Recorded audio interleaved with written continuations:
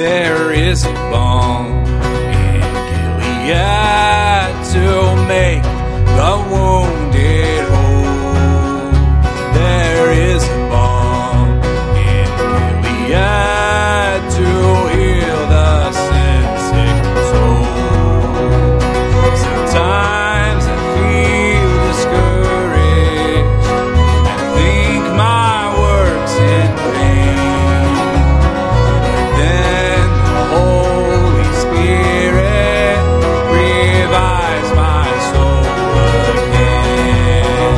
There is a balm in Gilead to make the wounded whole. There is a balm in Gilead to heal the sin-sick soul. Therefore David blessed the Lord in the presence of all the assembly. And David said, Blessed are you, O Lord, the God of Israel, our Father, forever and ever. Yours, O Lord, is the greatness and the power and the glory and the victory and the majesty, for all that is in the heavens and in the earth is yours. Yours is the kingdom, O Lord, and you are exalted as head above all. Both riches and honor come from you, and you rule over all. In your hand are power and might, and in your hand it is to make great and to give strength to all. And now we thank you, our God, and praise your glorious name. 1 Chronicles 29, 10 through 13 in the English Standard Version. Well, hello and welcome to the Balm in Gilead podcast. I'm one of your hosts, Grant Baker. And I am your other host, Grant Baker. Wait, what? Hold I on. thought you No, were wait. Brian Sorry. Emerson. I am Brian Emerson. I forgot. Oh, yeah. Okay, well, Brian, you confused me too. That wasn't a psalm you read. No, it was not. And this is also not episode 12. This is episode 11.2. So, What happened to 11.1? that was last week. Hmm. We Okay. already did what that about one. 11.0? That is dividing, I don't know. Because it would be more confusing to have 11.0, then 11.1, then 11.2. That's true. Totally makes sense. Yeah, but we don't care about math. We just care about music. And you can't make artists follow any rules. So that said, I am your host, Brian Emerson. And I'm Grant Baker, your other co-host. And he is currently editing the format of the show notes as we speak because he is also an artist. I just get a little peeved when people don't, put in proper headings, and it just kind of annoys me. Sure. Brian. Yeah, well, it's hard to do that from a phone. Not to mention names. Yeah, not to mention anyone's names. So I'll give you anyway, a pass. This is episode 11, part 2. How about that? That'll work. Love it. Love it. Last week, we went over 3.5 songs that I felt were, I would say, grievous in the way that they treated Jesus, sin, the gospel, and let's just be honest, I don't like those songs. Well, at least you're honest. At least I'm honest. All 3.5 of those songs were Type 1 songs. And so this week what we're doing is we are going to continue talking about songs that I feel are more weak in certain areas. These are not, I would say, as grievous as the ones we went over last week. Some would probably call me being a little bit nitpicky on some of these. But what makes these clearly different from the ones we did last week is these are Type 2 songs. 2 of them you could argue were intended to be Type 1 songs. But when we get to them, I'll explain why I classify them as Type 2 songs. I don't see any of these as even close to Type 1. No, but those sung in church in like a worship service. Right, but I guarantee that at least the Hillsong churches sing those 2 Hillsong songs that we're going to go over. That we're keeping very secret. That we're keeping very secret. Right time. Unless you listen to the entire playlist that we posted last week, then you already know which songs they are. Or if you listen to the end of last week's episode when we read what songs they were, they're not very secret. But I'm just afraid, but I know that that's a liar. So I'm going to go ahead and suggest we move to follow-up then. I think follow-up is a very good... I think you got this, but maybe me not today. All right, good graces, hold me. Okay. Please, just stop. Anyway. Yeah, we did sneak in another song. I had said that we were going to go over 4 songs, and then I remembered one this morning. I was like, oh, no, we got to squeeze that one in. So sharp-eyed listeners will have already found this by this time. Yeah, that's probably true. Anyway, follow-up. We got another email. Hey, all right. This is our 3rd email. And so far, also, we've only had our number 1 fan. From our number 1 fan, Karen Greenfield, yes, who has sent all 3 of our emails. Karen. Thank you, Karen. Yes. We like getting emails. We do. So I'm pretty sure that she wrote this email while listening to our last episode and just jotted down an idea here and there as she was listening. And you can be the judge. But this is her email. It says, well, I appreciated the comments on fear. Some Christians seem so assured. God, in his sovereignty, allows me to experience anxiety. Probably so I will continually go to him. My first introduction to Babylon Bee was their Oceans article, kept me coming back. One person I had a discussion about reckless love with used the illustration from Narnia books. Aslan is good but not safe. It wasn't convincing, but I did understand his point of view. I still refuse to sing the song. I do appreciate the podcast and hope you continue. This was not a very organized email. Just wanted you to know you're not talking to empty space. With prayer, your sister in Christ, Karen Greenfield. Thank you, Karen. Thank you, Karen. I'm so glad we're not talking to empty space. It makes me feel better. Yeah, and Karen is in my small group at church. And awesome. A couple weeks ago, before the whole COVID stuff stopped us from meeting. Back when we had small groups. Back when we had small groups. Remember back when we had small groups?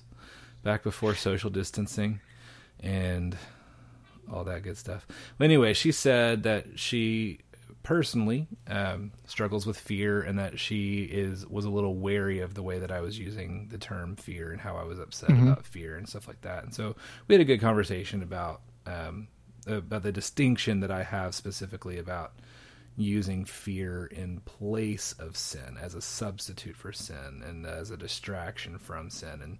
And it was a good conversation. And so a lot of what I wrote about in our icebreaker last week was specifically to talk about that conversation. So I'm really glad that she appreciated it and that she wrote, because I wrote it for her specifically. So that was cool. So, yeah, awesome. Well, I will say that in the past I've also dealt a lot with fear, and probably still do. My wife will be the first to tell you that's really hard. Fear of all kinds of things, rational and irrational. Yes. And in rational fear versus irrational fear is an incredibly important distinction as well. And we can get into that later. But I definitely think that needs to be addressed. But I interrupted you. Oh, no, I wasn't going to. I'm glad you did, because it made me sound smarter by cutting me off before I had nothing to say. Okay, perfect. And I've said this before, and I will say this again, and we're going to have an episode specifically on fear. It might end up being a 2-parter episode, because that's a lot to talk about. But rational fear is a gift from God to help keep us alive. If people had no rational fear at all, we'd do really stupid things like walk into fire and for no reason, or jump off a cliff, or try to swim with cement blocks on our feet. We would do stupid things because we had no fear. Fear is an incredibly important gift that God has given us in order to keep us alive. And so that's important to understand. And irrational fear, a lot of times, can be chalked up to mental imbalance, which is a product of the fall. And people are just inexplicably afraid of things. And I'll tell you, probably one of my go-to irrational fears that I have, and this is a serious thing, I'm not like trying to be smart or anything, jellyfish. Like, I won't swim in the ocean, not because of sharks, but because of an irrational fear of jellyfish. Just throwing that out there. Yeah, no, I've been there. I grew up in Florida on the beach, and there were times when the jellyfish would wash up on the seashore, mm-hmm. And they'd just be all dead and on there. And there was always lots of warnings from people that were like, "Hey, they can still sting you even when they're dead. So don't go near them, don't touch them." And so I think that that contributed to what I like to refer to as a healthier fear of jellyfish. Yeah. Although they are really cool looking. They are incredibly cool looking, and that's one of my favorite places to go in an aquarium is the jellyfish exhibit. Yes, because it's always so cool. Yes, but I have an irrational fear of jellyfish. It's even hard to say without laughing at myself, but I do. But I would say one thing about fear is that I do not believe that fear is a liar, because I do not believe that fear is a living, breathing being that can mislead you. It's not a rational actor. It's not a rational actor. That said, let's awkwardly segue into our first song that we're going to review. And it's only odd because you called it out, man. Oh, I know. Gold. Podcast gold right there. Podcast gold. I like to call out my awkward segues. I think it's fun. Anyway, Fear is a Liar by Zach Williams. Fear is a liar. When he told you you're not good enough. When he told you you're not right. When he told you you're not strong enough to put up a good fight. When he told you you're not worthy. When he told you you're not loved. When he told you you're not beautiful, that you'll never be enough. Fear is a liar. He will take your breath, stop you in your steps. Fear is a liar. He will rob your rest, steal your happiness, cast your fear in the fire. 'Cause fear, he is a liar. When he told you you were troubled, you'll forever be alone. When he told you you should run away, you'll never find a home. When he told you you were dirty, and you should be ashamed. When he told you you could not, when he told you you could be the one, that grace could never change. Let your fire fall and cast out all my fears. Let your fire fall. Your love is all I feel. I'm just going to preface this by saying that I think a truth that this is getting really close to is that fear can be a lie. Not every fear is, but I think that fear can be a lie. It can be a weapon used by Satan to do all of what he's saying. There's a lot of truth in what's in this song. That Satan will tell you that you're not good enough, and he will use fear to do this. Satan will tell you that you're not right, and he can use fear to do this. And so if you think of this through that lens, that Satan is a liar, and that fear is a tool that he uses a lot of times to tell his lie, this song makes a lot more sense. But that's really clunky, and you can't really say that without explaining things. But what this does is it downplays the work of Satan. It increases fear to a level that we really shouldn't place it. And in the second verse, when it talks about when he told you were dirty and you should be ashamed, these are words that are downplaying sin and kind of distracting you away from the root of the problem. And so, in short, just looking at this as an overview, that is my biggest issue with this particular song, is that it really elevates fear to something it doesn't need to be. It downplays the work of Satan, who is real and who we are actually fighting. And it kind of avoids talking about sin in particular, which honestly is the root of the problem. And I'd say the other thing about the song that really bothers me is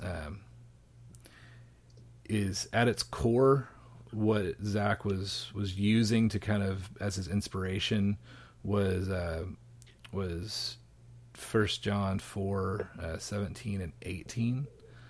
And I think he really, really abuses the scripture. I really think that he takes it out of context and doesn't have a firm grasp of what the verse is, especially the first half of verse 18. And I think this gets taken out of context a lot.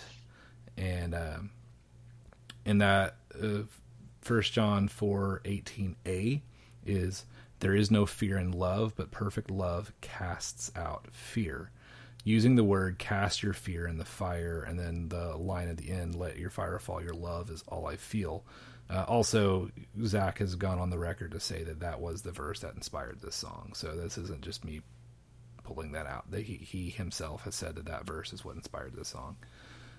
And it's always good. Yeah, when we hear that. But I'm going to read verses 17 and 18, and then kind of talk about that a little bit. It's, by this is love perfected with us, so that we may have confidence for the day of judgment, because as he is, so also are we in this world.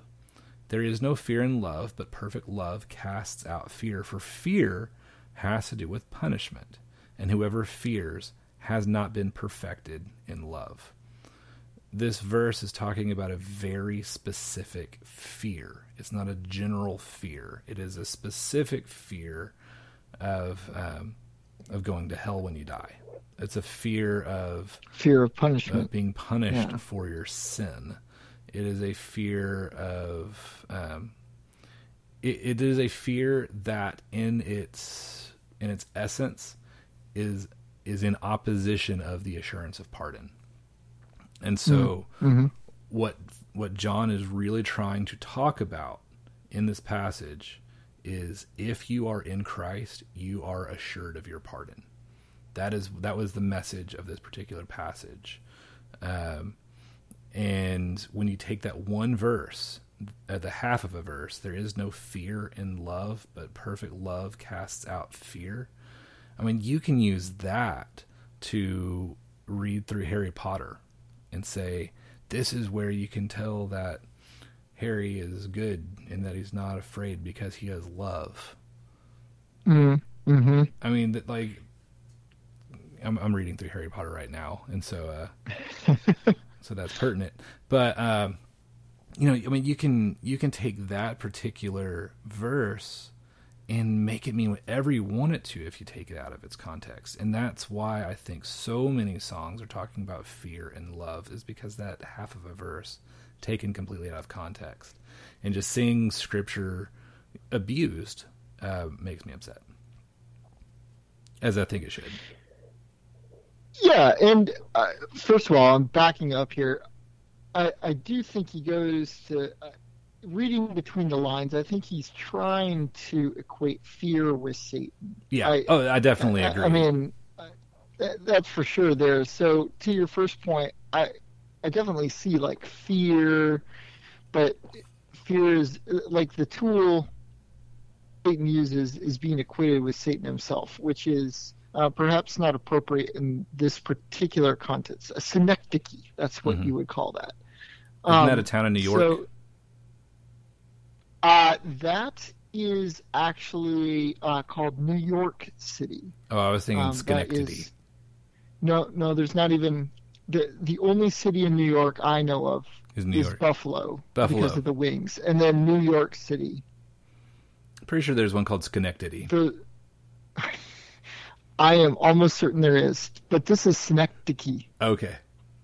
And I could be pronouncing that wrong, but I read it in a lot of old books, and so I think it's right because I've had to look it up so often. But it's like saying something like, the suits came down to discuss strategy, and you use suits to, something that these people generally wear to refer to kind of the whole. Yeah, and like executives. And I can get behind that. Like I 100% agree that he is equating fear with Satan, which I am saying is dangerous.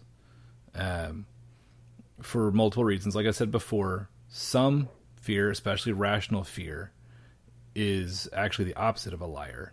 Rational fear is a truth that God has given us. We should be afraid of fire. We should be afraid of heights. We should be afraid of water. And we should study it, and we should learn how to properly harness it for our benefit. But with fear and trembling, sometimes we should avoid using it foolishly because it could end our lives. And I think that fear is the same fear that we put in the Lord.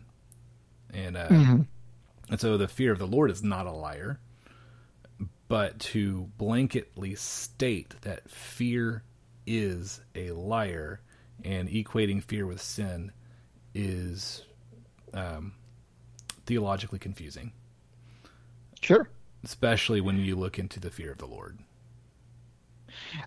Yes, that I think would be a really natural place to really draw that line. Obviously, that would get very confusing if you think that fear of the Lord is a liar. That is wrong. We are taught to fear the Lord, right, in Scripture. So let me ask you a couple questions. Okay. When you're looking through these lyrics, when you're putting yourself in those shoes, because he's talking to you, and Zach is talking to you, and he told you, do you feel like you are a villain, that you are a willful participant in the rejection of God's will for your life, or do you feel as if you are a victim? That's the other point I was going to bring up too, is that in that whole last verse, when he told you were troubled, you'll forever be alone. When he told you should run away, you'll never find a home. When he told you you were dirty and you should be ashamed.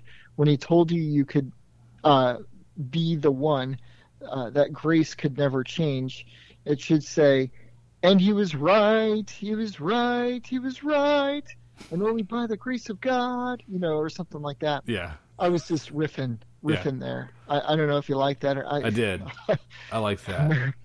Let's just say we all know America's Got Talent. Oh, yeah. The point being, I think you've probably heard this particular phrase said before, but the devil doesn't have to lie. Mm-hmm. He just has to tell you the truth about yourself, kind of thing. Like he just has to tell you what you've done. Yeah. Absolutely. And that's why he's called the accuser. Yeah. He tempts you. He's the accuser. I don't remember how Shylin puts it, and I should look this up for follow up. But in one of his songs, he's talking about Satan. Mm-hmm. It's in the theological, the lyrical theology album about the evil powers or whatever. But he talks about Satan. He goes, first, Satan tempts you to sin. Then once you've sinned, he accuses you to your face and keeps you down. I mean, it's just like that's how he works. And there's nothing in this song about fear tempting you to run away from God. He says he told you should run away, but he doesn't use the language of, and he tempts you to turn away, which is the truth. In a lot of ways, this song is the lie. It's got a little bit of truth in there, but it doesn't tell the whole truth. And, that when he told you should run away, you got to look at the root. What this means is when he tempts you to sin and willfully reject God of your own volition, Mm-hmm. and then you become the villain, not the victim. And that this Sure. song just completely victimizes every sinner, and it turns the table, and it gives you someone to blame. And it's, I mean, Like, what do you need salvation from at that point? huh? right? Yeah, you don't need salvation from your sin. You don't need an atonement. What you need is comfort. What you need is a home. What you need is someone you can run to. And that's not wrong, but it's not right. And that you'll never be enough. Oh yeah, no. You should always know that you'll never be enough. That you don't need to be enough because Jesus was enough for you. Yeah, it reminds me of a recent White Horse Inn episode. I talk about I could swear I've talked about this before. Not this particular episode, but where they do these man on the street type things. And Okay. at this one, they're at a Christian conference, and they're just kind of patrolling the trade floor there, where all the different vendors are set up. And they're asking them questions. Do you have to be perfect to enter the kingdom of God, to enter heaven, really? And everybody was like, well, no, none of us are perfect and whatnot. But so no, you don't have to be perfect to enter heaven. But that's exactly what Romans, and this is their point, that's exactly what Romans says, is that you have to be perfect. There is no other way. Yeah. And so that you'll never be enough, that is true. You're not going to be enough. That's because it's not dependent upon your righteousness. It is Christ's righteousness imputed to you. Right. Yeah. And Anyway. Yeah. So this song made it to the number 3 spot in Billboard, the Hot Christian charts. Wow. It was his third single that he ever released. His first was Chain Breaker, which hit number 1. His second was Old Church Choir, which hit number 1. He was the first person in Billboard history for the first 2 singles to release to both hit number 1. And this one hit number 3. So his first 3 that he released were all hits. Number 1. Good for him. That's hard to do. Number 1 when this song released was I Can Only Imagine. Oh, yeah. Which was because of the movie that came out about the song. So the song I Can Only Imagine re-hit number 1 when the movie came out. I forgot that they had a movie about that song. Yeah. And the number 2 song at the time was Reckless Love, which was pushed out of the number 1 slot by I Can Only Imagine. And then it went right back to the number 1 slot once that song kind of had its day again. So Fear's a Liar hit number 3. Wow. Huh. Well, Type 2 song? Type 2 song, absolutely Type 2 song. And there's another song that's really similar by Francesca Battistelli called The Breakup Song, which also kind of talks to fear as if fear is a person. And the more I've listened to that song, the more I consider it a Type 3 song and not a Type 2 song. And when I look at it as a Type 3 song, it doesn't bother me nearly as much as when I'm thinking of it like a Type 2 song. And so it used to be on this list, but Fear's a Liar is clearly a Type 2 song and not a Type 3 song because it is very much about the Bible and about spirituality and about spiritual warfare, although it never mentions Jesus or God or anything like that, or even salvation. No gospel. There's no gospel. There's no law right. in it, but it is clearly talking about Satan. And so because of that and because of the language that's in this song, and the clear draw to the 1 John passage, it is clearly a Type 2 song. But yeah, the breakup song, the more I listen to it, the more I think it's borderline clever, and it's grown on me quite a bit, even though I still don't like it. I went from loathing it to I can tolerate it. That's what I mean when I say it's grown on me. But well, it's something, I suppose. Yeah. So anyway, let's move on to the next song. Okay. The next song is called You Got This by Love and the Outcome. And I'm gonna go ahead and preface this and say this is not that bad of a song. This is definitely in my I tolerate it. It gets stuck in my head. It is a complete earworm. And just before I even get into it, I'm just going to say my biggest problem with this is its incredible laid backness, and it's incredible. I just think, it's talking about something that's really important, and it's just saying it in such a laid back tone that I think that it borderlines disrespect. And I am more than willing to say I could be overreacting, but I'm going to go ahead and read through it. Okay. Have you ever had one of those days when nothing really goes your way? Then you see it wasn't meant to. You get a new view. Yeah. Everybody has sleepless nights, lost in the worry. Will I work out all right? Feels like I'm going crazy, stressed out, praying. Yeah. I know it's not a lot. No, it's not a lot. I give you all I got, give you all I got. I know it's true. I can count on you. I don't know the way, but you got this. Give me the faith that you got this. Even today, you got this. I know that I know that I know that you got this. Caught up in the same mistakes. You catch my fall when I fall on my face. Learning slowly, God, you show me. Yeah. There's a better way. There's a better way. I give you everything. I know it's true. I can count on you. Breathe in, breathe out. Feels good to shout it out. Shout it out.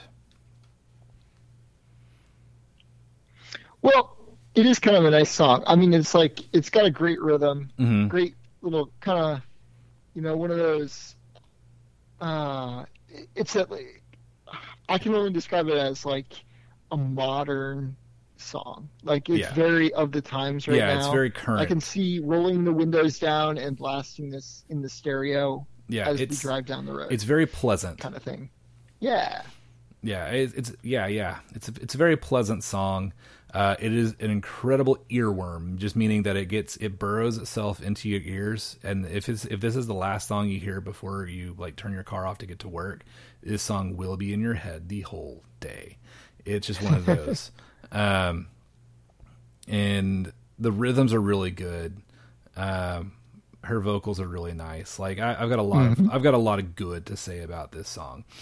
But would you say though? Go ahead. That it would lull you into some false theology. Yes, I was gonna say that. Yeah, it can lull you into that false security.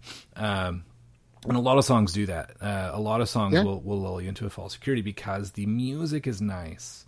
The music sounds cool. The music is good. The rhythms are good. You can get lost in that and then not really pay attention to what's going on.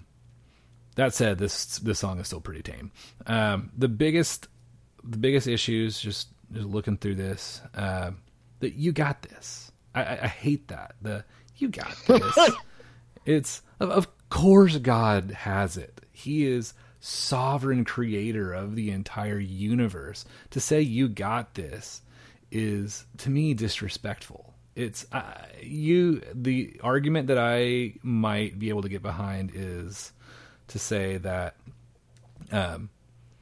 if you have such comfort in the sovereignty of God and you know that you can approach that throne of grace at any time, you might get to a point in your walk where you feel comfortable with God to talk to him about anything and everything in any sort of way. And I don't want to discourage that. But that's very personal. If you feel comfortable talking like that in your prayers to God, that is between you and him. But to go on the radio and to say this, to use this language publicly, really downplays who God is.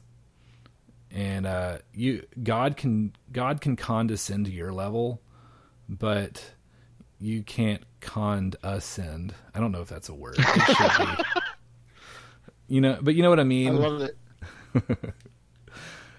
And I wasn't planning on making up a word on the spot. It just kind of hit me. No, that was brilliant. I like that. Condescend. Yes. Yeah. And you can't ascend. Yeah, something. This is good. We could do this all night.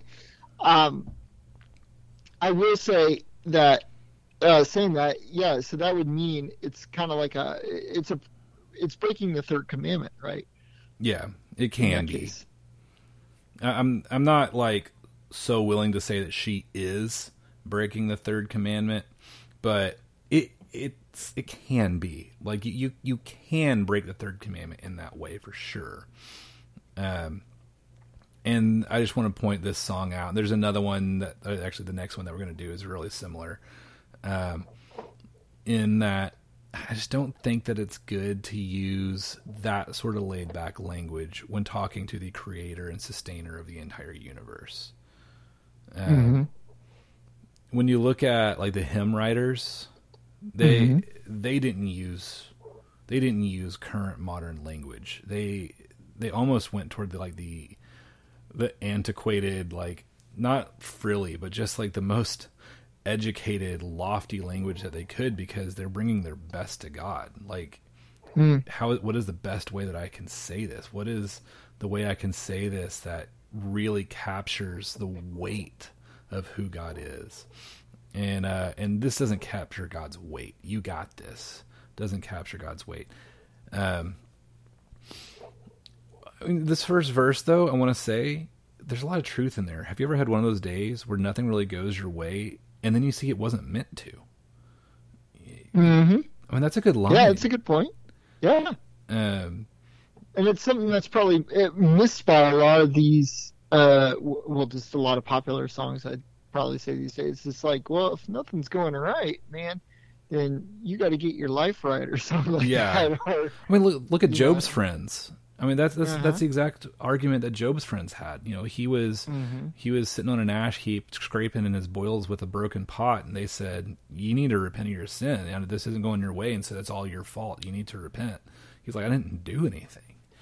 And sometimes it's not meant to go your way. Did Kit die because of my sin? I mean, I'm not saying she didn't, because God definitely has done that. There's precedent for it, but you know, it's not my knowledge to have. And and that's a really hard conversation that, of course, Renee and I have had over and over again. Was there something that we did spiritually? But that's not healthy. That's not what God wants us to do. Sometimes things just don't go our way, and you know why they don't go our way? Because we live in a broken, fallen world, and it's a consequence of sin. And that is a very, very weighty discussion and a weighty reality that saying you got this just doesn't capture. Yeah, I want to add to that if I can. Sure. Just not necessarily with Kit, but with just other things in our life that don't go the way we meant it to, or whatever. A lot of the time, too, that's because we don't have, in addition to it being a broken, fallen world, a lot of the time, too, it's just that we don't have the knowledge to understand, actually. Like, we don't actually know what the best way, the best outcome would be. And God does. Right. He's a lot bigger and wiser than we are. So when in the Bible it says something like, all things work together for the good of those who love him and love God and are that verse. Sure. Yeah. What I'm trying to say is that we're just not big enough or wise enough to understand how the world fits together in the way that would be best for us. Sure. So there's a passage where there's a blind man, and the Pharisees go up to Jesus and they say, "Was it for this man's sin, or was it for his parents' sin that he was blind?" And Jesus' response was, It's not for his sin, nor his parents' sin, but he is blind so that my glory may be shown right now. And he healed him. So that man lived his entire life blind, a burden to his parents, a burden to society for years, only so that Jesus' glory could be shown at that moment. And it wasn't unfair to the man. It wasn't unfair to his parents, because we live in a broken, fallen world, and that happens as a consequence of sin. But also, Jesus' glory was shown at that moment, and that man was very grateful that Jesus healed him. Also, think of the story of Joseph in Genesis. You know, Joseph was sold into slavery, and then he was mistreated as a slave, and then he was mistreated as a prisoner, until finally he was second in command, and his entire family was saved, and that was all God's plan. And so we don't have the full vision to see God's plan, but we also don't often have the full understanding to understand God's plan, and sometimes we're just not going to like God's plan. Like, if God, this is one thing that my wife read, was that sometimes, like, if God came down and told us his exact reason for why Kit died, are we going to like it? The answer is probably not. You know, it's God, he is sovereign, and it is best, but that doesn't mean I have to like it. It doesn't mean I'm going to like it. But it's such a weighty discussion. It is so incredibly weighty, and You Got This just doesn't capture it. So, for those of you following along at home, I was talking about Romans 8:28, and we know that all things work together for good to them that love God, to them who are called according to his purpose. We also referenced John 9:1-12, with the man born blind. And then also Genesis 50, verse 20, I believe, is where, but as for you, you thought evil against me, but God meant it unto good, to bring to pass, as it is this day, to save much people alive. We'll link to all those in the show notes for sure. Sounds good. Real-time follow-up for the win. All right. So we're going to move on to the next song, and this is by Hillsong United. It's called Not Today. Because it's sung by Hillsong United, I can only assume it is sung in the Hillsong Church Network. And if it is sung in the Hillsong Church Network, it's probably sung in many churches. This should definitely be a type 2 song, but it is, 1.5. We'll just call it 1.5 for now. Trouble won't throw me, won't break me, won't scare me no more. Fear must have thought I was faithless when it came for my heart. 'Cause I got a song that will never die. I know your love is the reason why. I'll sing the night into the morning. I'll sing the fear into your praise. I'll sing my soul into your presence. Whenever I say your name, let the devil know not today. Tell me, did the enemy panic as you took up that cross? Tell me, did the darkness cry mercy as you rolled back that rock? 'Cause I know your life is the life in mine. I know your love is the reason why. Your love stood down death, crushed the devil's head. Fear is just a liar running out of breath. The fight beneath your feet. I'm standing in Jesus' name, so let the devil know not today. There is a reprise where in this infinite repeating loop of let the devil know not today, no, not today, not ever again is one of the lines that's thrown out there. But yeah, I just say that because, like, the obvious, not today, Satan, maybe tomorrow. It's it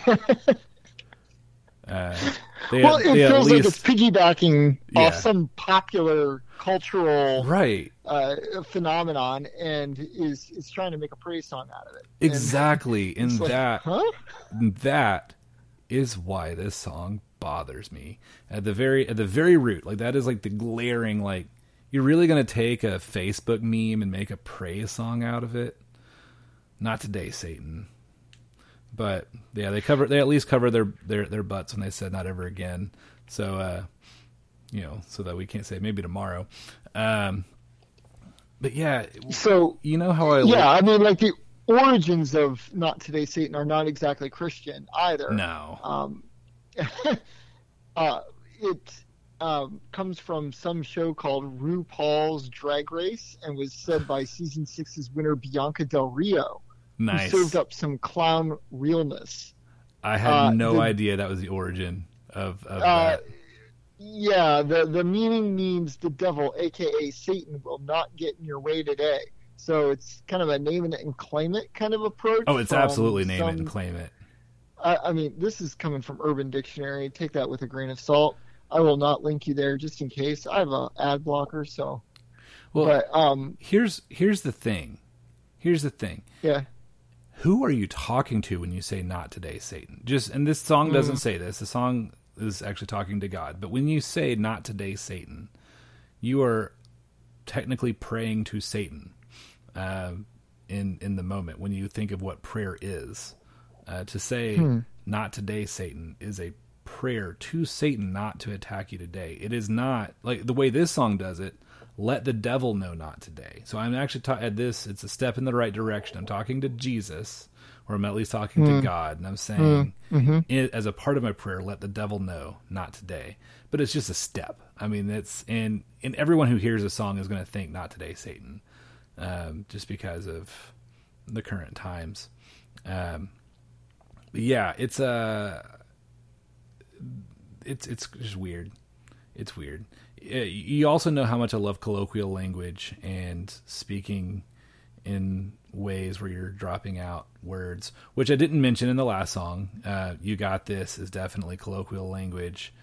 You have this would be the correct grammar. But trouble won't throw me, won't break me, won't scare me no more. That's anymore. Yes, it's colloquial. Yes, they said that on purpose. They didn't make a mistake. But in a praise and worship song, that's a no, which is why I say this is really a type 2 song. You can use colloquial language in a type 2 song. And so I refuse to say that this is a type 1 song because of the colloquial language and also the Facebook meme reference. Right, which is a distinctly non-Christian. Which is a distinctly non-Christian origin. It's at least not like French atheist.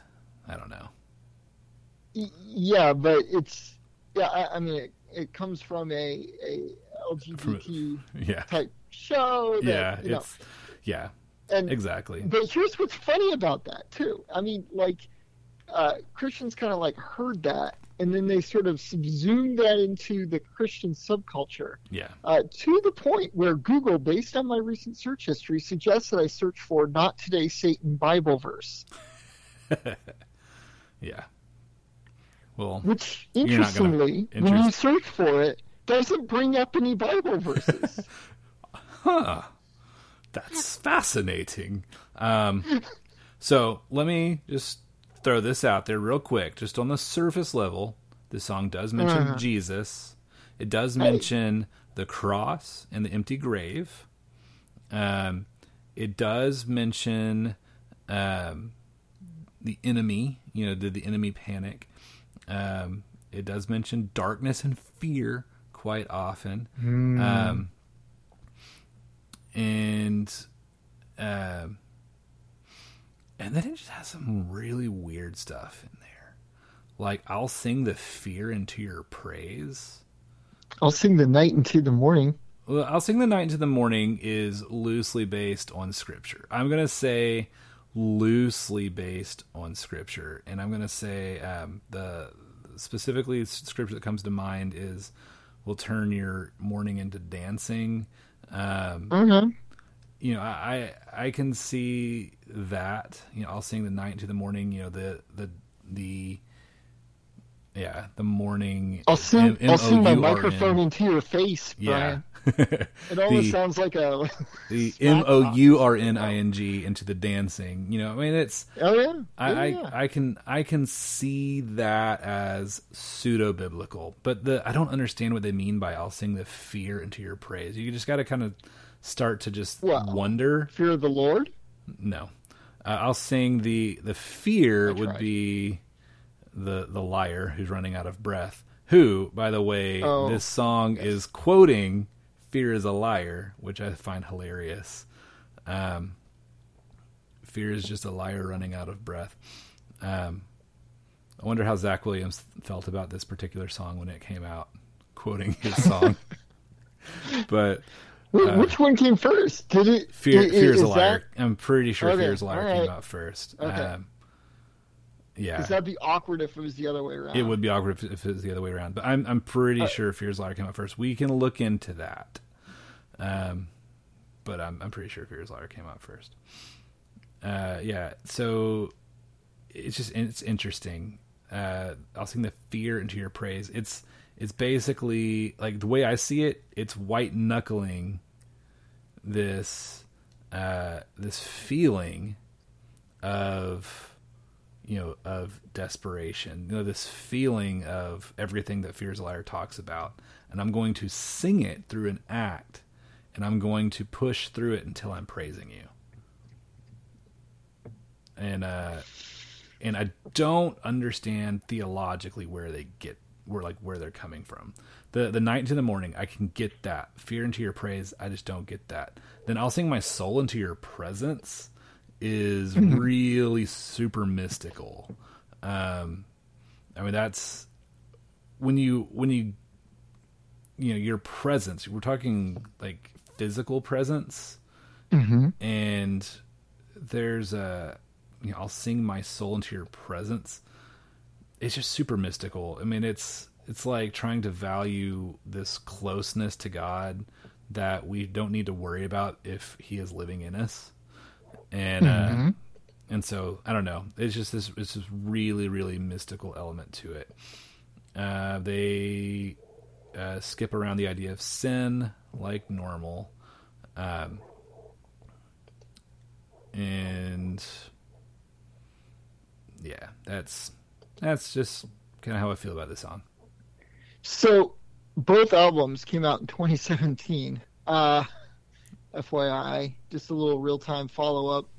I'm getting a little bit. That's the deluxe edition. The Fear is a Liar came out. It came out late 2016. Because he dropped his EP late 2016, and then the full album came out early the next year, which is how he was able to get nominated for a Grammy for the song Chainbreaker 1 year, and then was able to get nominated for a Grammy for the album the next year. He did not win his first Grammy nomination. He did win his second Grammy nomination. I know this because I was almost in Zach Williams' praise band. Well, just in case. I mean, if you want to name drop, go ahead. I'm not getting in your way. Yes, after I just said his song was awful. Yes, I was almost in his praise band. Hillsong United dropped not today on the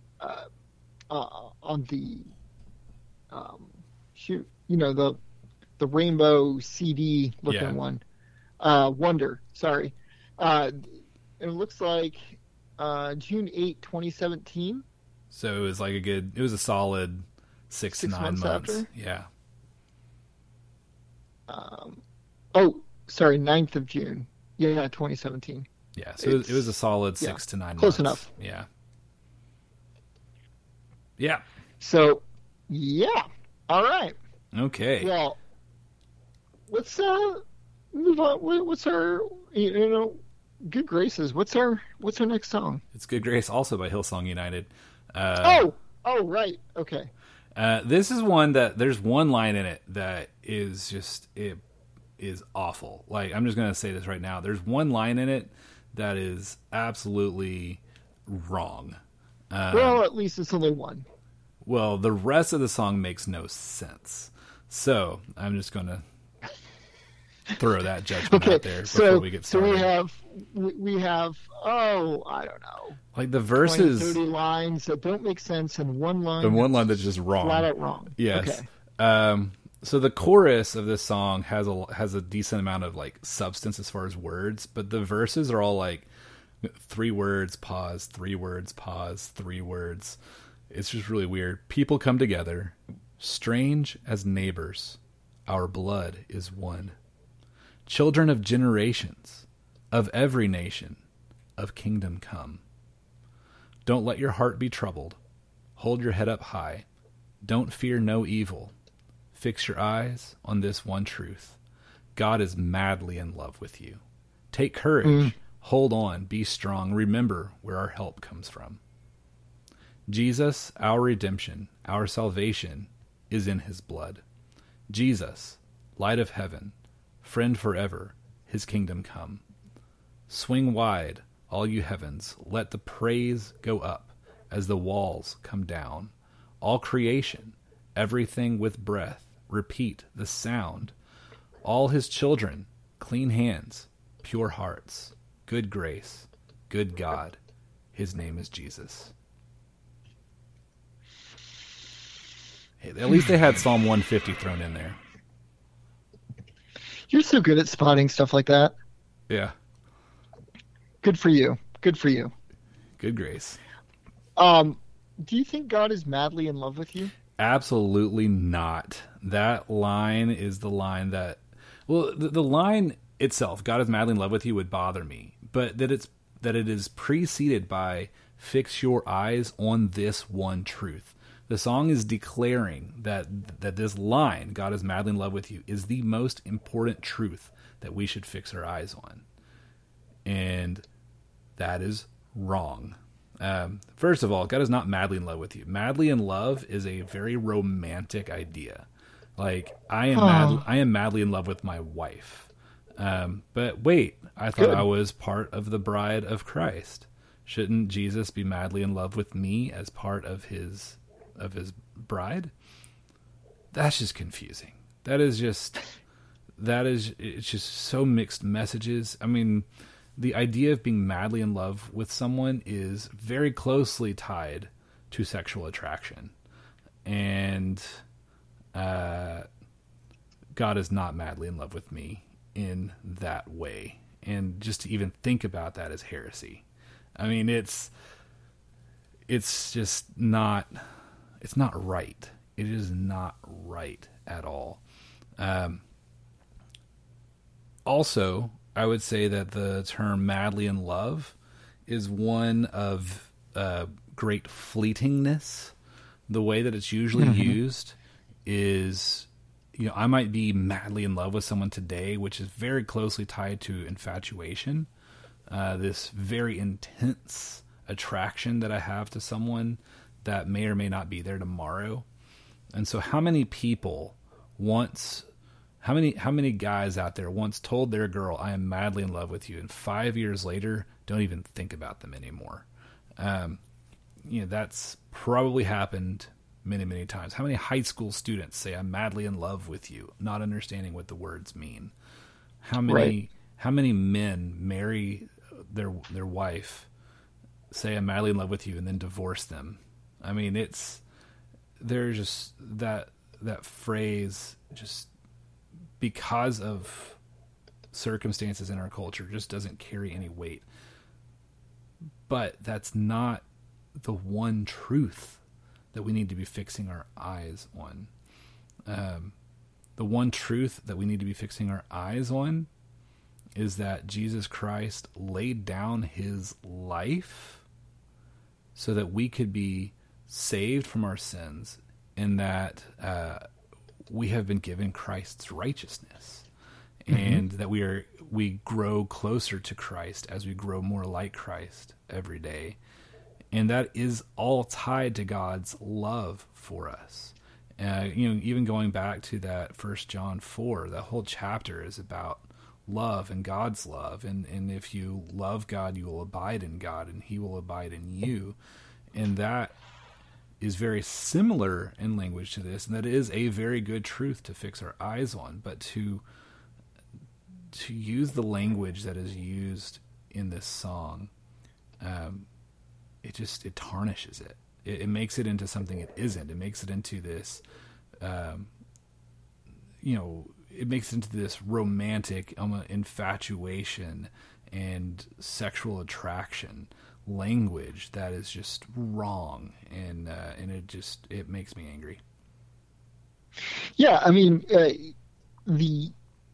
what it's talking about here, and where it's tripping, I think, both of us up, is that it's denying God's impassibility, is how it's been stated by some. And I refer us to Westminster Catechism 2.1, which I think we both hold to. Mm-hmm. And it would say, and it says, there is but one only living and true God, who is infinite in being and perfection, a most pure spirit, invisible, without body, parts, or passions.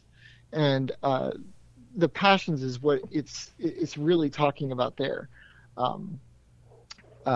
So that's what we're talking about. Like, God doesn't have like these fleeting passions, these emotions. And yes, we talk about God having things like emotions, but really that's more just kind of putting in human terms something of what it kind of seems like to us, but it's not actually God having like the emotion of love, although God is love. Right. And that gets into a whole nother part of kind of theology, and what this particular thing is saying here too. God is also immense, the bigness of God, immutable. He doesn't change. And there's one more where it's like he's indivisible, like he's without body or parts. Yeah, and one thing that I've always really been interested in is the attributes of God in general, and his communicable versus his incommunicable attributes, because I can throw out big words too. You're better at it than I am. I mean, I'm just trying to learn these things almost for the first time in some ways. Yeah. Although I feel like they've been around for a long time. Oh, they've been around for a really long time. And just for you listening at home, the communicable attributes of God are those attributes that he shares with us. Like, God is love, and so we can love. God is a creator, and so we can create. That's right. And really, just about every attribute that we have that is not sinful or fallen comes from God. We rule because God is the ruler of all. We do. We sing because God sings. We write poetry because God is a poet. But God also has his incommunicable attributes, which is his impassibility, his immutability. Yeah, things like God belong doesn't only to God. Yeah, God doesn't change, but we change constantly. Right. Every moment we are slightly older, and therefore we are different. God does not get older, but God does not get older, and so also he doesn't change. He is the same yesterday, today, and forever. But I find it really interesting that one of his communicable attributes is his holiness. He allows us to be holy because he is holy. He does not place upon us. He commands us to be holy. Right, he commands us. He doesn't command us to be immutable as he is immutable, because that's not only impossible because it's too high of a thing. It's just we can't, it's non-communicable. We can't do that. We can be holy like he is holy, but we can't because we have a sinful nature. It's confusing. But he will make us holy. He's not going to make us impassible or immutable. That's not something that's going to happen to us when we go to heaven, but we will be holy. And so that's fun. But that's also free and not what we were talking about in the song. But just kind of going back to this verse 1, people come together, strange as neighbors, our blood is one. I have no idea what they're getting at, especially when you look at like the chorus. Like, I have no idea as a songwriter what argument they're starting to make that's going to lead to that chorus. Children of generations of every nation of kingdom come. Clearly that they're referencing the Lord's Prayer with the line kingdom come. But I have no idea what they mean by that, especially getting like as an argument getting to that chorus. And I'm going to say this. It almost sounds Unitarian to me. Yeah, I mean, Unitarian Universalist. Right. But even then, like, I'm going to give you just a little window into the songwriter and how to write a song. There's a guy named Pat Pattison, which I think is one of the coolest names ever. Not Pat Patterson, but Pattison. Pat Pattison. Afternoons. He is a teacher at Berklee College of Music in Boston, Massachusetts. He wrote the book on how to write music. And what he says is you write your little box. He says, don't think outside of the box, think inside of the box. First, you have this idea and you put it in a box, your first box, and it's a small box. And then you move on to a slightly bigger box and you can have your idea in there, but it's a little bit expanded. And then you get to your third box, and this third box is the biggest one. And this is where you bring it all together to where all of the mystery that's in the first two boxes is all revealed. And so what he means by all of this is you need to have some sort of linear argument, some sort of linear narrative, some sort of story that you're building on as you go. It doesn't have to be a story as in like a narrative. It can be more of an argument. But in your first verse, you want to introduce some ideas that you then build on. And then you have this moment in the song where you hook, and it's like, think of the fish hook. The first line is like the bait, and then you get a little bit more bait. It's moving, it's becoming more attractive, and then you hook, which means that you catch the listener, and then you keep them coming back for more. And this song just doesn't have that structure at all. People come together, strange as neighbors, our blood is one. Children of generations of every nation of kingdom come. Like the only thing I can really think of is it's saying, and this is probably some sort of a stretch. This might be where they're thinking, but when I think about it, I'm thinking the nation of Israel as defined in Romans, the church. We are a people that are neither Jew nor Gentile. We come from every tribe, every tongue, every people, every land, but we are all one people now. That is Israel. So people come together, strange as neighbors, people that are not related to one another, but our blood is one. So we are now this new Jerusalem, children of generations of every nation of kingdom come. So this is the way that the kingdom is supposed to be. This is the way that things are supposed to look now. This is the new world. This is getting into the new heavens and the new earth. You would think that the chorus would have something to do with uniting together under one umbrella and being in Christ, being the founder of this new people that we can unify ourselves under. And we don't get that. We get, don't let your heart be troubled. Hold your head up high. Don't fear no evil, which is colloquial language again. I love that. Fix your eyes on this one truth. God is madly in love with you. Take courage. Hold on. Be strong. Remember where our help comes from. There's just like that. There's no flow. And then we get into Jesus, our redemption, our Savior is in his blood. So we get that parallel of blood in the end of that first line in both of them. Jesus, light of heaven, friend forever, his kingdom come.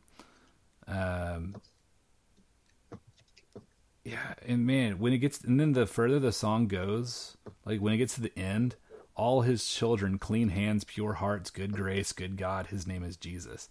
It's just like throwing all sorts of stuff just to the wind. I mean, it's get like the kitchen sink in there. yeah, You know? it's like what in the world are they like? They're Brian Wolfmueller of Table Talk Radio. He would say like he's one of his big pet peeves is fragments. He says you can't tell a truth with an incomplete thought. Like in order to convey truth, you have to do it in complete sentences. Otherwise, you're leaving so much up to interpretation. And I'm sure he would listen to this line, all his children, clean hands, pure hearts, good grace, good God, his name is Jesus. It's like, well, at least there's a sentence there at the end. I don't know what it means. But yeah, it's just crazy. But yeah, we do have all creation, everything with breath, repeat the sound. That is from Psalm 150. And it doesn't make any sense with the rest of the song. This is just, I don't know what in the world is going on in this song. I don't know what their argument is. I don't know why it's structured the way it is. And it's all to basically get to that one line, fix your eyes on this one truth, God is madly in love with you, which is designed to make us feel happy with ourselves. That is why that line is there. Yeah, I mean, if you do a search for, is God madly in love with you? You know, you're going to find all kinds of just like little, you know, hey, you know, God, you know, is madly in love with you, and you know, this should be encouraging and stuff like that. But what it misses is the godness of God. As D.A. Carson would say, they've de-godded God. I'm trying to say it in his wonderful accent, but I'm failing miserably. Roth. You know who could do it? Jim Briggs. We should get him. We gotta get Jim Briggs on the show. We need to just get him to say that one thing, and then we can just insert it right here. The de-godding of God. Don't you see? Don't you see? All right, now we got to call him and actually have him do that. That would be amazing. Maybe he could also say it for us in his Martin Lloyd-Jones accent, which I think is one of his best. I still love the time that he had the 10-minute Star Wars explanation in his... We need to link to that episode. We need to link to it. Oh, I don't even know which one it is. It was... We'll have to ask, but it was because they had a thing where if they got to a certain number of yeah, I remember that. Just of iTunes reviews, they would have a 10-minute segment where Jim Briggs used his Martin Lloyd-Jones voice to talk about Star Wars, and it was amazing. So it was hilarious. Yeah, we gotta find that one. Anyway, okay. So in this song, we learn that God is madly in love with us. In this next song, we learn that Jamie Grace is madly in love with God. Okay. And what is the name of this song? The song is called Hold Me. Though it is not called I Love the Way You Hold Me. There is a song called I Love the Way You Hold Me that I found on Spotify, and it was not the same one. So I did add this song to the Spotify playlist. And so if you've already listened to the Spotify playlist from last week, this song wasn't on there. And if you really feel like it, you can go and listen to the song on there. But yeah, I wouldn't blame you if you didn't. The first time I ever heard this song, my wife and I were driving down the highway. We were just flipping the radio stations. This song came on. It's a lovely little song. It's a cute little song, cute bubblegum little girl voice with her acoustic guitar, just singing this song. And then, then it got to the chorus. And it's like, oh, this is pleasant. And then there's one word in the chorus that you're like, hold on, what? And we'll get there. But, so the song starts with Toby Mac saying, I love the way you hold me, like 6 times in a row. That's fun. Then we get to the rest of the song. I've had a long day. I just want to relax. Don't have time for my friends. No time to chit-chat. Oh, man. Problems at my job. Wondering what to do. I know I should be working. but I'm thinking of you. And just when I feel this crazy world is going to bring me down, that's when your smile comes around. Oh, I love the way you hold me. By my side, you'll always be. You take each and every day, make it special in some way. I love the way you hold me. In your arms, I'll always be. You take each and every day, make it special in some way. I love you more than the words in my brain can express. I can't imagine even loving you less. Lord, I love the way you hold me. It's just a sweet song about this guy and this girl. Yeah, if it said Chris, if it said Chris, it would be a nice Type 4 song. But it says Lord, and so it's a Type 2 song, and I'm going to keep going. Well, you took my day, and you flipped it around, calmed the tidal wave, and put my feet on the ground. Forever in my heart, always on my mind. It's crazy how I think about you all the time. And just when I think I'm about to figure you out, you make me want to sing and shout. I'm so grateful and thankful for all you've done. Wish I could tell you in a short story or poem, but all I have is my voice and this guitar, and you have my heart. You take each and every day, make it special in some way. There is a term for this kind of song, and it's a colloquial term. Type 3? No. It's a colloquial term accepted by many Christians, especially those that are in the more theologically minded, and that is the Jesus is my boyfriend song. Yes. And yes. And this is one of them's. This song is just, it's not even well written. It's just really sickly, saply, just oozing with melted butter on pancakes. And then it says the word Lord at the end of the chorus, and it just throws the whole thing off. If it didn't say Lord, it would be a nice little sweet song that this girl wrote to her boyfriend, because this is definitely a girl singing to her boyfriend. There is absolutely no question about that. So some background information. Jamie Grace has epilepsy. That is important to know to understand this song. I did not know that. Not a lot of people do. I was riffing on this song once, and someone's like, she has epilepsy, right? I'm like, no. How am I supposed to know she has epilepsy? And apparently she talks about it at her concerts. But when she was a little girl and she would have a seizure, her dad would hold her until the seizure was over. And that became a very intimate thing in her life that she remembers. And then this song is about how she envisions Jesus holding her in those times, and how eventually one day she knows that her husband will hold her in that same way. And so what you get is this mixture of father, savior, future husband all rolled up into one, and you get this mess.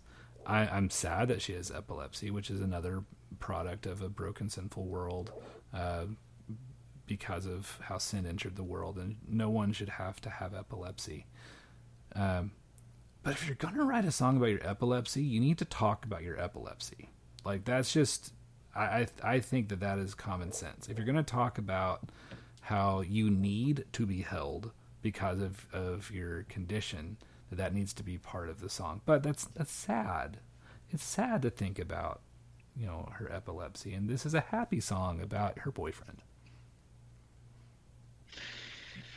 Yeah, why couldn't it stay at that? I mean, it makes a really nice song. Why couldn't it just be a song to her boyfriend? Yeah. I mean, not? Even if she didn't have a boyfriend, she could write a song. Like, any song on the radio is true, first of all. Like, NSYNC was really trying to dump a girl when they wrote Bye Bye Bye. NSYNC, all 5 of them at once. People write love songs and sing love songs all the time to not their actual significant other. Most people don't even write their own songs. They're just singing a song someone else wrote because it sounds cool coming from their voice. Most narrative songs aren't legitimately aren't telling a true story. They're just telling a story because people want to hear stories, and that's what songs are in a lot of ways. So that said, I'm sorry if I burst your bubble about any narrative in any song that you liked, and you're like, I knew that he was going to do that to that girl because it probably didn't happen. And you know what else I can say probably didn't happen? Jamie Grace probably didn't get in trouble at work because she was slacking off because of all the time she was thinking about Jesus. Okay. Why do you think that would be then? Because Jesus, as her Savior, would want her to be working at her job, which is what she's doing. If she is at her job and not working, then she is stealing from her employer. And if she is actively stealing from her employer, then she's not actually thinking about real Jesus. She's thinking about a fake Jesus who's okay with her stealing from her employer. So what you're saying is that there is a bit of an error here that we need to. There's a bit of an error here. And by the way, that review, talking about the work especially, is from Brian Wolfmueller. I didn't come up with that on my own. However, there is another line that really does bother me, and that is, I can't imagine even loving you less. That line has always bothered me. Like, that was one of the first lines that really just jumped out at me. You can imagine. You should. You should be at a point in your walk of Christ where you can imagine having loved him less. And if you are at a point in your walk with Christ that you don't remember loving him less than you currently do, that's called complacency. And or if you really truly believe that you love him perfectly, and that you don't imagine yourself any time in the future loving him less than perfectly, then you are a liar, according to 1 John. Because that is what 1 John was written to combat, was people saying that they had achieved perfection, and that those people that haven't achieved perfection aren't true Christians. So there's a little bit of a catch-22 in that line. This is a song that breaks the second commandment horrifically. This is creating an image of Christ that is not Christ, and she is daydreaming about Christ who is not Christ. She is loving this Christ who is not Christ, and that causes some problems. Yeah, no, I definitely it does. This song is wonderful on its own. Let's just rewrite the whole thing, you and me, Brian, and we'll sing it together, and it will be a wonderful Type 3 song. I can write the song. I can rewrite the song just now with one word. Just say Chris. Chris, I love the way you hold me. You're done. Can we say Christy, coming from, two guys singing the song? No, because it's definitely coming from a girl. Okay. I know my wife isn't going to be caught on camera singing. No. So hopefully your wife is good with it. Also, another the song needs to be made. I need to list the episode of Table Talk Radio where they do this song in the Praise Song Cruncher. Multiple reasons. One, the episode with the song, they give an incredibly succinct outline to how they look through songs, which was incredibly helpful for me. But they rip this song up. It's really, really fun to listen to. One of the things that Brian Wolfmueller said was, more songs need to talk about your brain.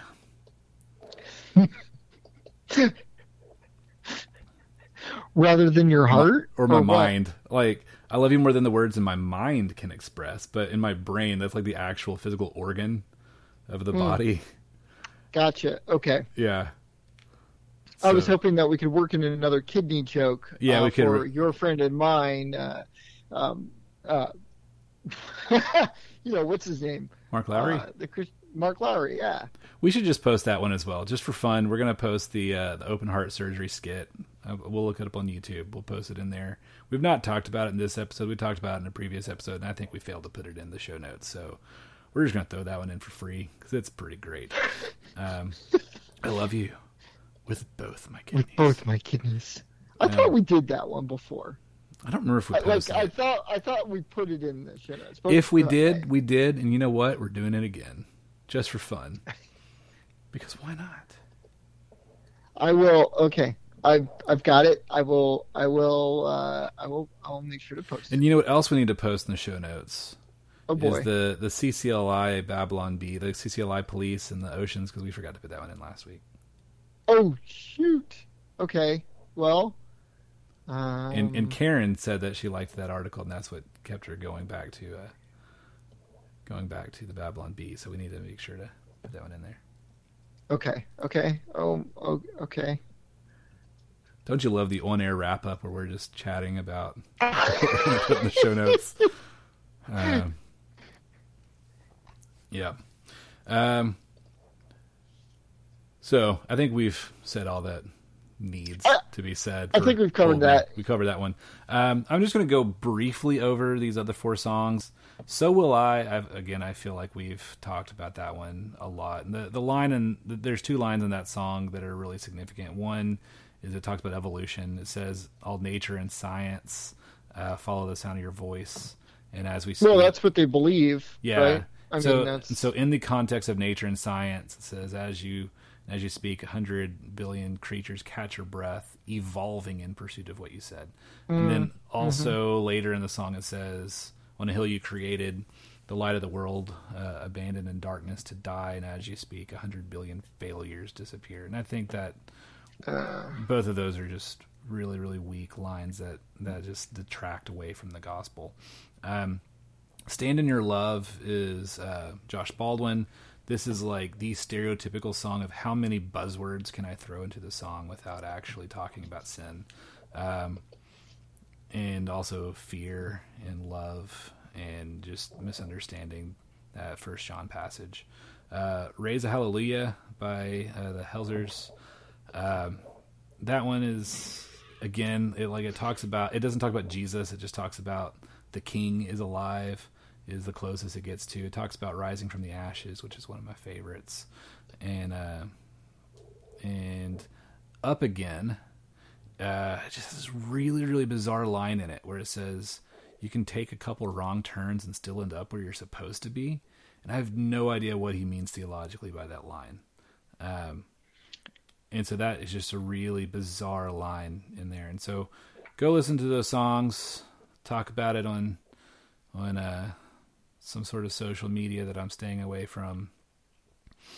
And that's right. You're still social media distancing 6 feet away? I did pop in. It was really hard to type from 6 feet away from my computer, but I managed to make it work. I said one very long stick. With one very long stick. I said one sentence and then haven't popped one since. So that happened this past week. Yeah. So check it out. And if you have any other songs that you want to contribute to the conversation, feel free to post them in the Slack channel or email them to us or write a review on our iTunes and just say, hey, help us get into the good column. Help us get into the good column. I am going to pull this up really quick and see if I can find what our comps are at the moment, because they jump all over the place.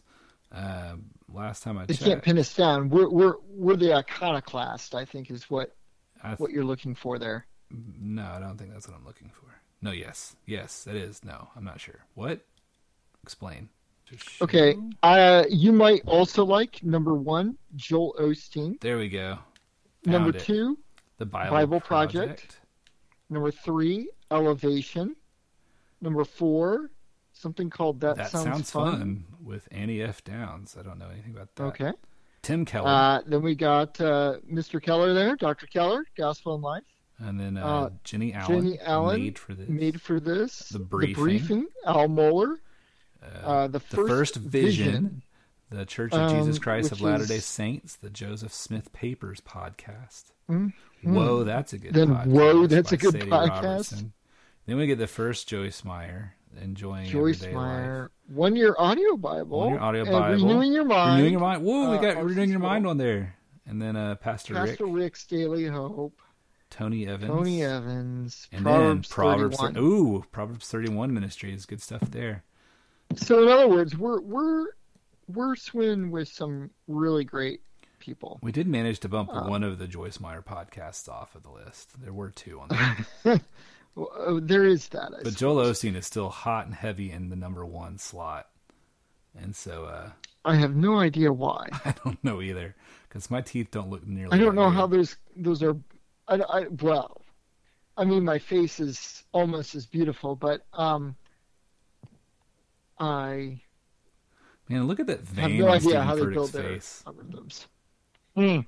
Yeah, he does have a lot of pain on there. He looks like he's been working out his forehead. He's got nothing left to work out. It's just like that's all that's left. Yeah. All right. Anyway, enough of that. Renewing your we mind. should figure out a way to wrap up the show. We should. We should. Let's see how much of that we're going to cut. All right. So, do you have anything further you wanted to say about any of these songs that I just jumped around?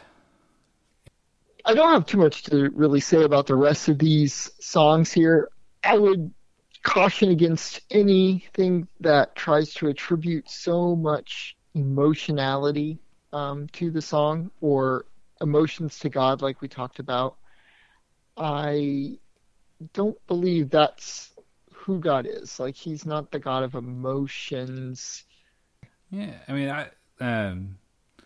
mean, God is eternal. He is infinite, and he's never ending, and so he is not the God of temporary feelings. He's not the God of the here today, gone tomorrow emotions. It's not your boyfriend. It's not your boyfriend for sure. And the wedding imagery of Christ as the bridegroom and the church as the bride has very little to do with romance. It has so much more to do with the complementarian view of marriage, how there is a hierarchy, and how there is, how the husband is the head of the household, just as Christ is the head of the church. And there's a permanence to it. Marriage is supposed to be permanent. So there's a permanence to the people of God as in their salvation. And so the bride imagery is about the assurance of pardon. And it is not about a romantic love with Jesus. And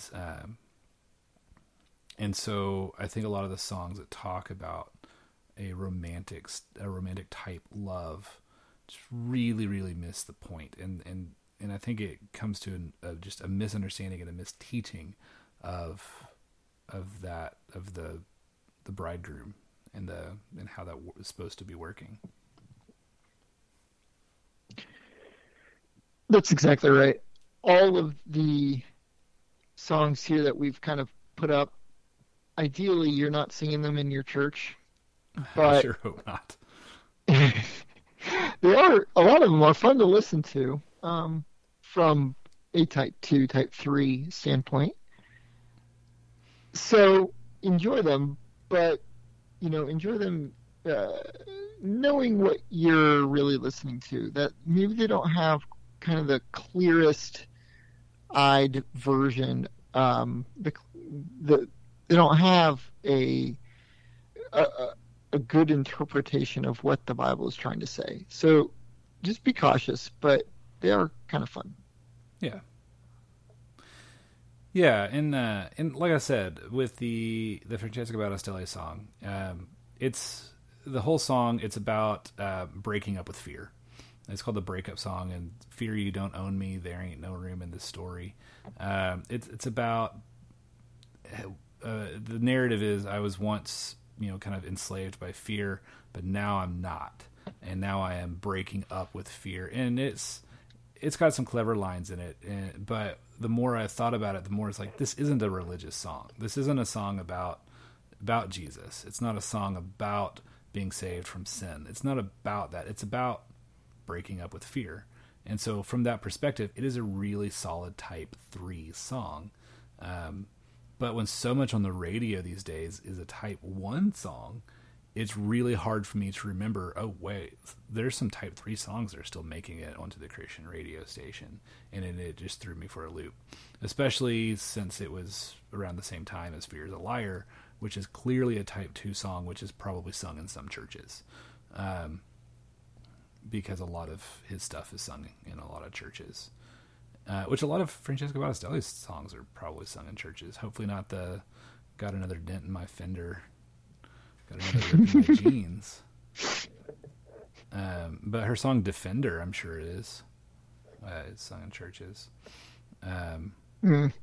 Holy Spirit, which wasn't technically hers. That's a Jesus Culture song that she sings, but we sing that one in church, and so it's interesting. But I would say one thing to remember is that we need to respect God. God has a weight to him. He condescends to us. We can't condescend to him. Definitely gonna. I'm filing that one away. That one's gonna be a thing. Excellent. But just when it all comes down to it, only thou art holy. There's none beside thee, perfect in power, in love, and purity. There is a balm in Gilead to make the wounded whole. There is a balm in Gilead to heal the sin-sick soul. To never feel discouraged, for Jesus is your friend. And if you lack knowledge, he'll never fail to mend. There is a balm in Gilead to make the wounded whole. There is a balm in Gilead to heal the sin-sick soul.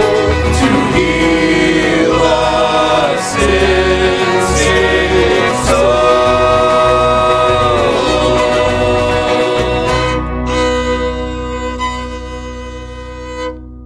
Thank you for listening to the Balm in Gilead podcast. We love hearing from you, so email us at thereis@balmcast.com. We are a part of the Tech Reformation family of podcasts, and you can discuss our show and much more at slack.techreformation.com. We'll see you there. If you enjoyed the Balm in Gilead podcast, please encourage others to listen. We value your feedback, so rate, review, and recommend the show in your podcast app of choice. And with that, we'll see you next time on the Balm in Gilead podcast. See, I didn't waste that segue. I went straight to it. Yeah, you did. I kept waiting for you to go straight to it because I was like, he's building up, and I was like, maybe he's wanting me to add into something. No, we got that. That is we got that in the can. In the can, as they say.